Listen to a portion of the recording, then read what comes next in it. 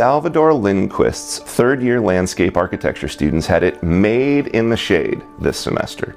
Lindquist's studio collaborated with the City of Omaha and the University of Nebraska Medical Center to create a heat action plan. So the problem we're trying to address is that extreme heat is the leading cause of disaster-related deaths in the United States. The challenge is that the problem is going to continue to get worse over time with climate change. And so as cities continue to heat up, there needs to be some sort of response to mitigating that heat in some way. Some of the big things that make a city hot is the amount of hard surfaces that you have. So where there's a lot of asphalt and concrete, that stuff kind of absorbs the heat and retains it in the area a lot more. But then some things that can help to cool it down are things like green space or trees that provide a lot of shade.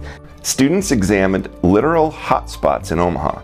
They collaborated with city planners, policymakers, and community members to start thinking about access to shade, urban vegetation, and cool spaces, and to update municipal codes and influence the design of future buildings and landscapes.